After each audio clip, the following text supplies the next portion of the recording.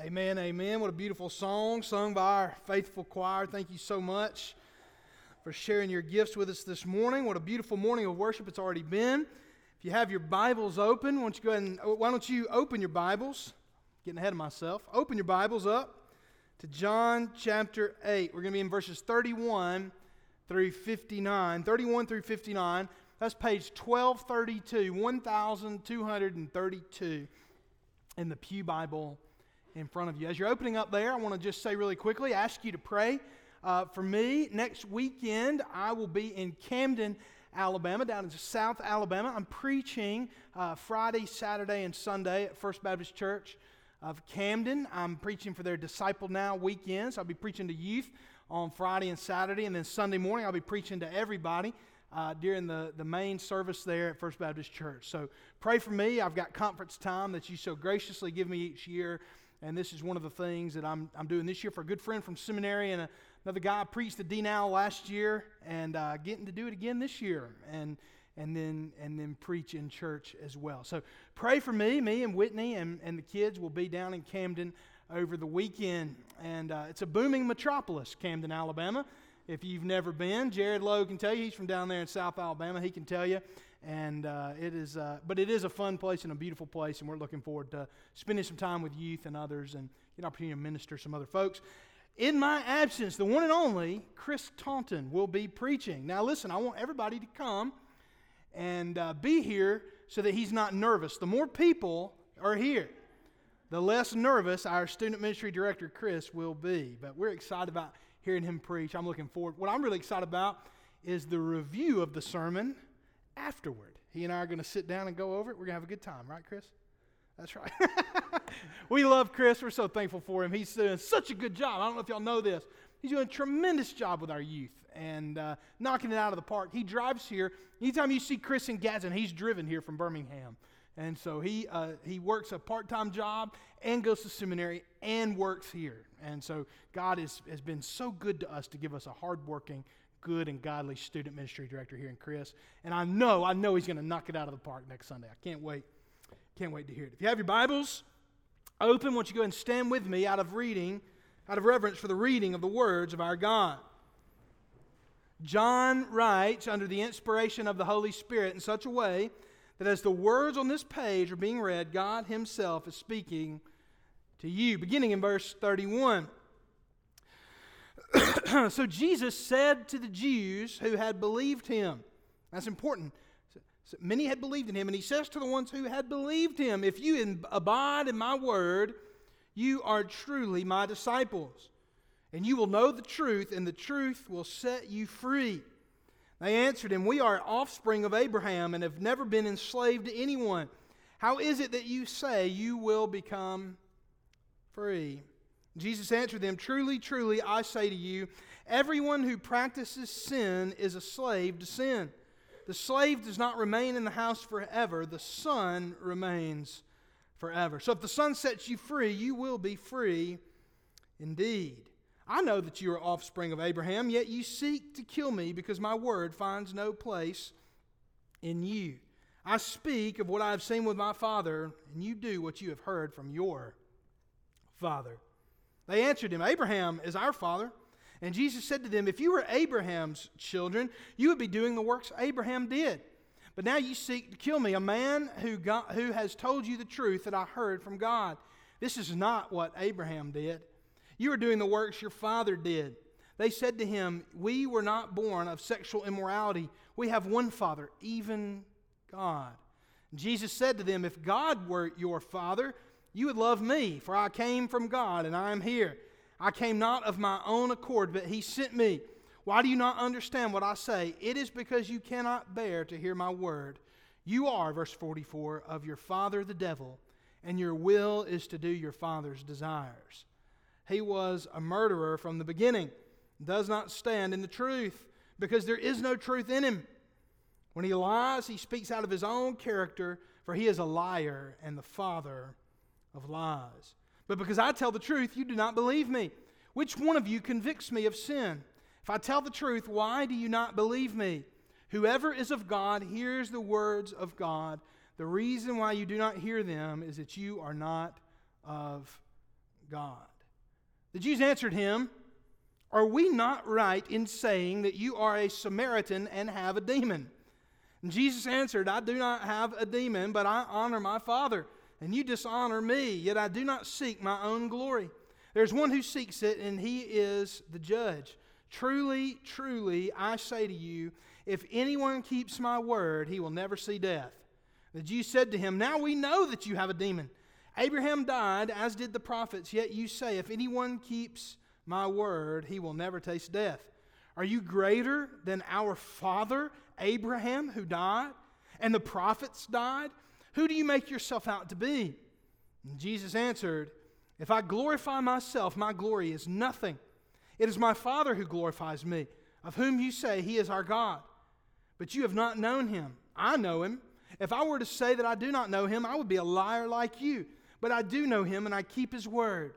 Your father Abraham rejoiced that he would see my day. He saw it and was glad." So the Jews said to him, "You are not yet 50 years old, and have you seen Abraham?"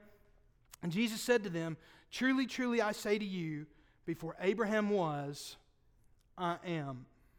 So they picked up stones to throw at him, but Jesus hid himself and went out of the temple. Let's pray together. Oh Lord, we pray that you would open our hearts and minds to receive your word, to be changed by it today. It's in Jesus' name we pray. Amen. Amen. You may be seated.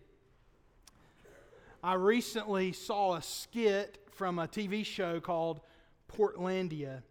And in it, there's a woman sitting there in her Portland apartment, and she's putting together a jigsaw puzzle. She's having a quiet night at home. I think she's listening to some Indigo Girls or something like that on the radio. And as she sits there, all of a sudden, from the other room, from the other apartment, she begins to hear heavy metal music. I mean, really dark, heavy metal, loud music, much like many of you listen to. And so as she's sitting there, the music begins pounding hard, and it's throwing her puzzle off. She can't concentrate. And she goes over next door and hesitantly knocks on her neighbor's door. And he comes out all in a tizzy, really stressed out. And she looks at him and says, "Excuse me, would you mind turning your music down? It's really interfering with my night. I'm trying to relax and do a puzzle, and I can't concentrate because your music's so loud." And he looks at her, and he says, "Sorry, but I'm just living my truth. You do you," and closes the door. And so the skit goes on, and eventually the cops come to the guy's house, and they discover that he's killed somebody in his apartment. And when the cops get there, he tells them, he says, "Listen, guys, I know you're trying to arrest me here, but I want you to know I'm just living my truth." And the cop says, "Wow, you can go free. We would hate to interfere with anyone who's living their truth. You do you." Now, what Portlandia is trying to do is sort of excoriate, sort of make fun of the sort of cultural idea of I'm just living my truth. And we've recognized that for years. People say this, and they say, I'm just living my truth, and they can use it to justify almost anything they do. Portlandia is pointing out that it's okay for you to live your truth, but what happens when your truth interferes with my truth? In fact, that's one of the things that the neighbor says at one point or another. She says, "Hey, excuse me, what about me living my truth? I'm living next door to a murderer. Can somebody do something about this?" And the cop looks at her and says, "You do you." You see, what we try to say as a culture and a society about what truth is, and living our truth, and us doing us kind of having a radical individualism, it makes sense when we are simply individuals who don't overlap with anyone else. But if any of you have driven on Rainbow Drive this week, you know we are not merely individuals who never overlap with one another. My behavior affects yours, and your behavior affects mine. Jesus begins to speak to those who have followed him. Verse 30, as he was saying these things, many believed in him. Jesus, being the church growth guru that he was, decides these people have started believing in him. By the end of this chapter, I'm going to make them want to kill me. And so as he begins to talk to them, listen to what he says, verse 31. So Jesus said to the Jews who had believed him, "If you abide in my word, you are truly my disciples, and you will know the truth, and the truth will set you free." They answered him, "We are offspring of Abraham and have never been enslaved to anyone. how is it that you say you will become free? These people could not handle the truth. But Jesus says the truth will set you free. Not just some general truth, not just a vague notion of the truth, not living your own truth, not a personal truth, but the living embodiment of the truth himself, our Lord Jesus Christ. That is who they must abide in. That is who they must know. If they want the truth to set them free, they must know Jesus. Today we turn our attention to radical truth. Radical truth. I love expository preaching because what better verse is there to preach on Father's Day than you are of your father the devil? It's perfect. It captures the sentiment of the holiday perfectly. But here we are nonetheless. Jesus is confronting them with radical truth. I want you to be confronted with 3 truths today. 3 confrontations with radical truth. Here's the first. An unknown slavery. An unknown slavery. There are a lot of verses that we've covered here. I want to encourage you later to go back and read over these and study this passage a little more intensely. But what I'm going to try to do is give you the basic flow of it so you can go back and put some things together. So we won't be looking at every verse today, but just some highlights. Verse 34. Jesus answered them, "Truly, truly, I say to you, everyone who practices sin is a slave." Now, these folks were offended. These Jews who had believed in Jesus were offended. What did they say? We are children of Abraham, and we've never been enslaved to anyone. Now, you guys have read the Bible, right? I read the Bible before. Has Israel ever been enslaved to anyone? Okay, good. Yeah, it's kind of the storyline, right? I mean, it's kind of a big part of it. In fact, if they're still at the Feast of Booths, which I think they are, they're actually celebrating at this very moment being delivered out of what? Slavery in Egypt. Over and over and over again, the ethics of the Old Testament are rooted in teaching Israel to act and to treat others they want to be treated. Why? Because they were sojourners, because they were slaves. In fact, they've been political slaves multiple times, and these Jews obviously would have known that. So they must be talking about a sort of spiritual freedom. They must be seeing this as a way, we are sons of God. In fact, there was a rabbi who was popular at the time who said something to the effect of, every Israelite is the son of a king. Why? Because they're sons of the patriarchs. And so we recognize then that Jesus is making it plain to them that they are not free, that they need to be set free. And yet they take offense at this idea. Verses 34 and 35, though, Jesus makes it plain to them. Truly, truly, I say to you, everyone who practices sin is a slave to sin. Verse 35, the slave does not remain in the house forever. The son remains forever. Everyone, the Bible says, who practices sin is a slave to sin. You see, everyone around us, our culture and society, and some of these ideas have even seeped into Christ's church, thinks that they're living their truth. What does that mean? Let's unpack that very idea of living our truth. Another way to phrase that is, what's true for you is true for me, and what's true for you is true for you, and what's true for me is true for me. You know, we don't want people getting in our business. You do you, and I'll do me. You see, we believe in America today in a sort of radical autonomy, a life that's lived without fetters, a life that's totally independent from our brain to our heart to our pelvis, all the way down. We think everything is independent, that we have the right to act and do as we please. We believe in freedom. In fact, if you talk to almost anyone about something they're doing wrong, beginning in about kindergarten, what's their response going to be? We live in a free country. We live in a free country. I can do what I want. I'm still waiting on that one to get trotted out in my home by one of my kids. I can't wait. I've got all kinds of good responses ready. You see, the great illusion of sin is that it's true freedom. The great illusion is that we ought to be free to just do whatever we want, and that's where true freedom is. But listen to what Romans 6:16 says. Paul, under the inspiration of the Holy Spirit, backs up what Jesus says here. Do you not know that if you present yourselves to anyone as obedient slaves, you are slaves of the one whom you obey, either of sin, which leads to death, or of obedience, which leads to righteousness. You see, we live in a society that thinks that true freedom is doing whatever we want. But in reality, brothers and sisters, that is slavery. That is slavery. I want to ask you this question today. Are you as free as you think you are? Are you as free as you think you are? Let me ask you this. Whatever that pet sin is, that pet sin that you enjoy so much, does it make you feel as good as you like to pretend that it does? Do you not see the way that even the good things that God has given us in this life can be bondage? We try to do them apart from His will and His love. You think about all kinds of good things that God has given us. You think about sex, for an example. So many folks in our culture, society are obsessed with a sort of sexual freedom. It began in the 60s with the sexual revolution, and we continue to see the outworkings of the sexual revolution to this day.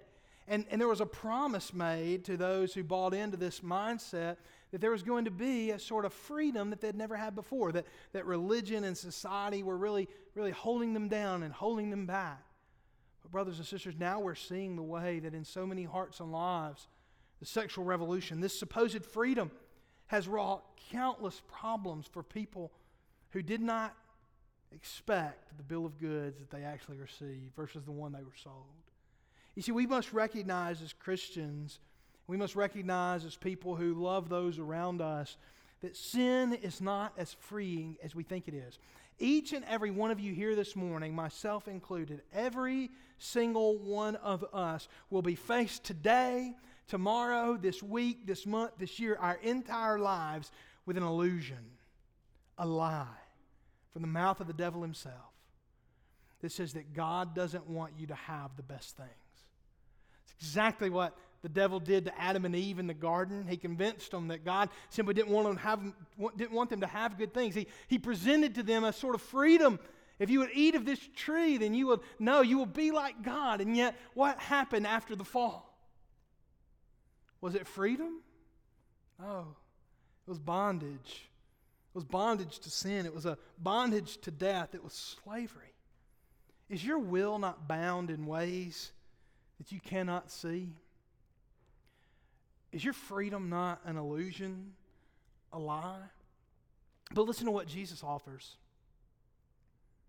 So if the Son sets you free, verse 36, you will be free indeed. You are participating right now through sin, if you don't know Jesus, in an unknown slavery, a slavery you can't see, a slavery that creates the illusion of freedom. You're like those people in the Matrix who think they're living a normal life, but in reality, it's just being piped into them, and in reality, they're actually being held as slaves. You're like those who think that they can do whatever they want, but really can't.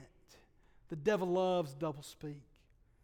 He loves to point us to places that seem like freedom, but aren't. Why not trust Jesus? For if you trust the Son, you will be free indeed. They are confronted then with the radical truth that they're slaves and don't know it. But they're also confronted with a more radical truth, an unknown Father. That's our second point this morning, an unknown Father. They're confronted with the truth that who they think is their father is not actually their father. And if you read the text at hand leading up to verses 43 and 44, you'll see this progression that happens. First, they were children of Abraham, and Jesus grants, obviously, you are physical descendants of Abraham. And then they go on to say that we're sons of God. We're descendants of God. And Jesus confronts them with a very radical truth. It's not merely that Abraham is their father or that God is their father, but listen to what Jesus says in verses 43 and 44. Why do you not understand what I say? It is because you cannot bear to hear my word. You are of your father the devil, and your will is to do your father's desires. He was a murderer from the beginning and does not stand in the truth because there is no truth in him. When he lies, he speaks out of his own character, for he is a liar and the father of lies. What does Jesus do? He says, if you were the son of Abraham or the son of God, you would do what Abraham did, or you would do what God does. But instead, you're doing what the devil does. You're lying and you're seeking to murder. You're lying and you're living out a sort of hatred that's going to lead to murder. First of all, Jesus calls them liars. We see them exemplify this in verse 48. It's a little later, but I love this. Talk about a question that's begging for an answer. Listen to begging the answer here. Verse 48. The Jews answered him, are we not right in saying, I love leading questions like this, don't you love it? Are we not right in saying that you are a Samaritan and have a demon? Now, if you've been in ministry or ever tried to lead change anywhere, you've had a question asked like this to you. Which one do you hate, preacher?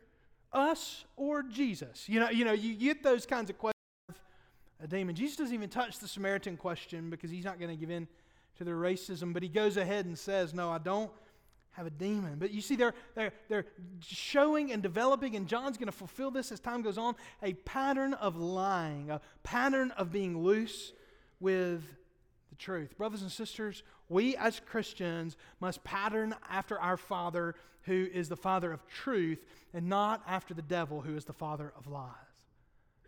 Truthfulness matters. You see, lying is not just merely breaking a commandment, but it's also antithetical to the gospel because it reveals that we're acting according to the image of Satan and not the image of Christ.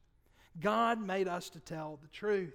But Jesus also exposes not only that they want to lie like the devil lies, but also that they want to murder like the devil murders. Verse 59, what do? When they're confronted with this truth, they start to pick up stones to do away with Jesus. They show that they'd rather sin than face the truth.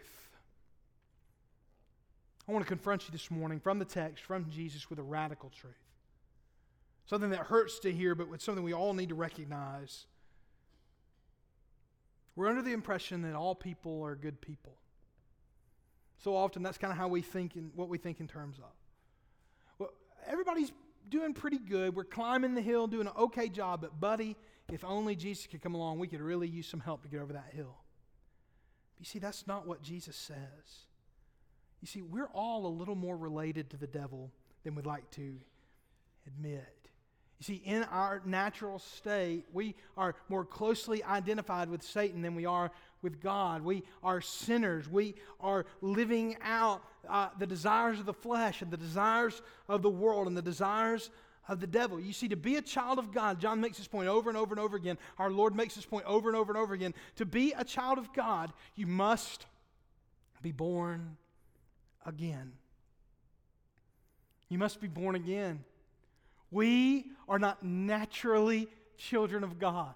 We must be adopted into God's family. We are not naturally bent toward obedience. Now that's something that'll preach on Father's Day, isn't it? We're not naturally bent toward obedience.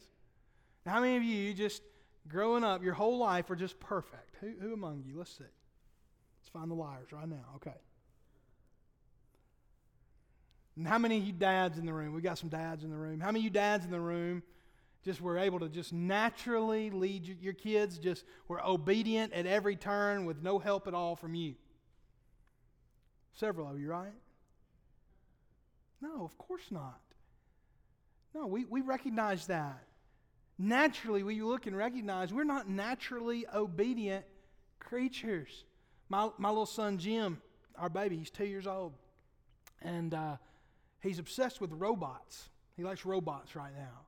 And so he's constantly pretending to be a robot. Different kinds of robots. But you'll note that when you see the list of the kind of robots he likes to be, none of them are robots that carry out tasks of obedience. We've yet to see a cleaning robot or a loving robot, but we have seen a throwing robot and a blasting robot. And my favorite, a chomping robot. You try to get onto a chomping robot for chomping, guess what? What else does a chomping robot do but chomp? We're naturally bent toward disobedience. That's all of us, each and every one of us. To be a child of God, you must be born Again, Jesus is telling them, you are of the world, you are of the devil, but I offer you grace and hope and love. If you would trust me, you can know the Father. You can be children of God. You can be children of Abraham in the likeness of Abraham, accepting God by faith. Don't the apostles go to such great lengths in the New Testament to show that Abraham was accepted not by virtue of his race or his lineage or his natural abilities, but what? By faith. By faith. He trusted God and it was reckoned unto him as righteousness. We're not naturally children of God, but we can trust the Son so that we might call God Father. You see, they were in embracing, or not embracing, but encountering radical truths, an unknown slavery, an unknown Father, but finally the real problem was this: they had an unknown Savior. An unknown Savior. I want to focus really on verses 56 through 59. Jesus exposes their idolatry of being Abraham's descendants. If you thought like Abraham, he says in verse 56, you'd be rejoicing too. Listen to what the Bible says. Your father Abraham rejoiced that he would see my day. He saw it and was glad. So the Jews, the Bible says, verse 57, said to him, you are not yet 50 years old. And have you seen Abraham? In other words, that's just kind of a round number that they use. Presumably, I'm 32 years old right now. Presumably, that's about how old Jesus was in this moment. Presumably, that's about how old Jesus was in this moment. It starts to give me sometimes an idea of why so many people were offended by Jesus. It's sometimes hard as a young man to hold strong opinions. Now, I do a pretty good job of it, despite my age. But sometimes it can be difficult to present your opinions without naturally just seeming prideful. Why? Because you're young and you have things to learn and ways to grow. I recognize that, and my full intention is to continue to get older. That's my plan, and hopefully mature in the process. And yet here Jesus is, young, like I said, probably my age. As Larry Furman likes to remind me all the time, he's got hernias older than I am, he says. And so you know there are guys here standing there looking at him saying, you're saying you've seen Abraham and you're not even 50. You've not even begun. You're still wet behind the ears. You're still a whippersnapper. You're still a young man. Have you seen Abraham? They ask. And radical truth becomes more radical. Verse 58, Jesus said to them, truly, truly, I say to you, before Abraham was, I am. Ego, I me. I am who I am. Those words again where Jesus is showing his divinity, demonstrating his oneness with the Father. People these days want to look at these statements and try to say that Jesus didn't really think he was one with God, that when he was saying these things, that he didn't really think those things. But let me tell you something, brothers and sisters. The people who heard him got it. They got it. They got exactly what he was saying. They'd read their Old Testaments. They knew what he was saying. I am. And when he says, I am, that means he is equating himself with Yahweh, the great I am. Ego, I me, he says. How do I know they get it? Well, they begin to try to carry out the punishment for blasphemy, stoning. They picked up stones to throw at him. But Jesus hid himself and went out of the temple. Do you get it? Do you get what you're being confronted with today? Do you understand the truth that has landed on you from the Bible today? Do you understand who it is that you've encountered? You have encountered today this man, Jesus Christ, who has told you you're a slave and don't know it. Who's told you you think like the devil and don't know it. But he's also telling you, I am, and you don't know it. I am the cure. I am the one who will free you from your slavery. I am the one who will deliver you from that family. Here on Father's Day, some of you may be ashamed of your history. You may be ashamed of your background. There may be that one family member that you don't want people to know about. Jesus says, I can give you a new family. I can teach you to call God Abba like I call God Abba. Do you get it? Do you get what you're being confronted with?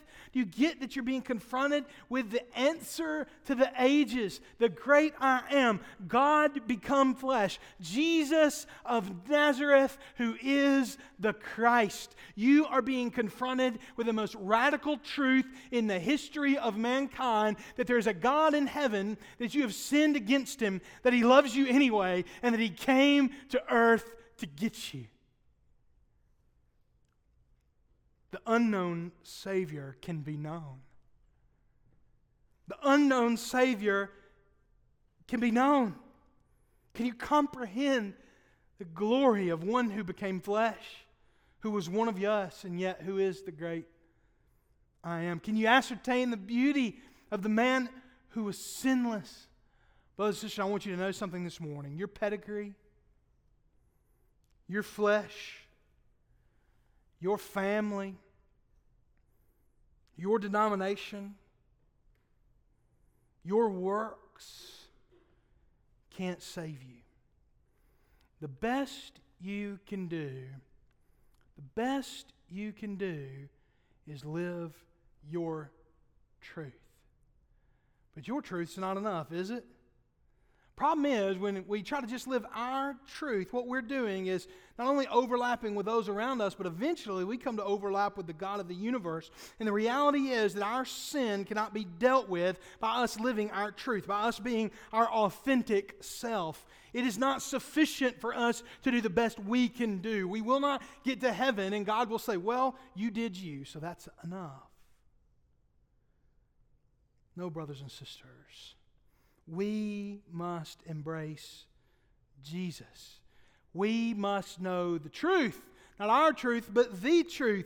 And the truth will set us free. For those whom the Son has set free are free indeed. Your pedigree, your flesh, your family, your denomination, your work, your works, your career, your family, your love, none of those things are sufficient to save you. Only Jesus can save you today. You can know by faith the unknown Savior. I want to offer an invitation this morning. If you've never trusted Jesus for the first time, I offer an invitation to you. Come, turn from your sins in repentance and turn to God in faith through Jesus Christ, and He is faithful to save you. He will save you this morning. Second of all, you may be a Christian. You may say, Pastor, I've not been living according to these truths like I should. Brothers and sisters, I would love to pray with you this morning. Finally, you may be looking for a church home. We're not a perfect church here at First Baptist Church, but we will love you and your family, and we will do our best to help you grow in the Word, to disciple you. After this prayer, if you want to know more about joining First Baptist Church, I'd love for you to come forward. After this prayer, I want to invite you to come. Let's pray together. Oh Lord our God, we thank you so much for the gospel of Jesus Christ. What a joy and privilege it is to worship you with your people today. And God, for those in the room today who don't know the Savior, I pray that the unknown Savior would become known. It's in Jesus' name we pray. Amen.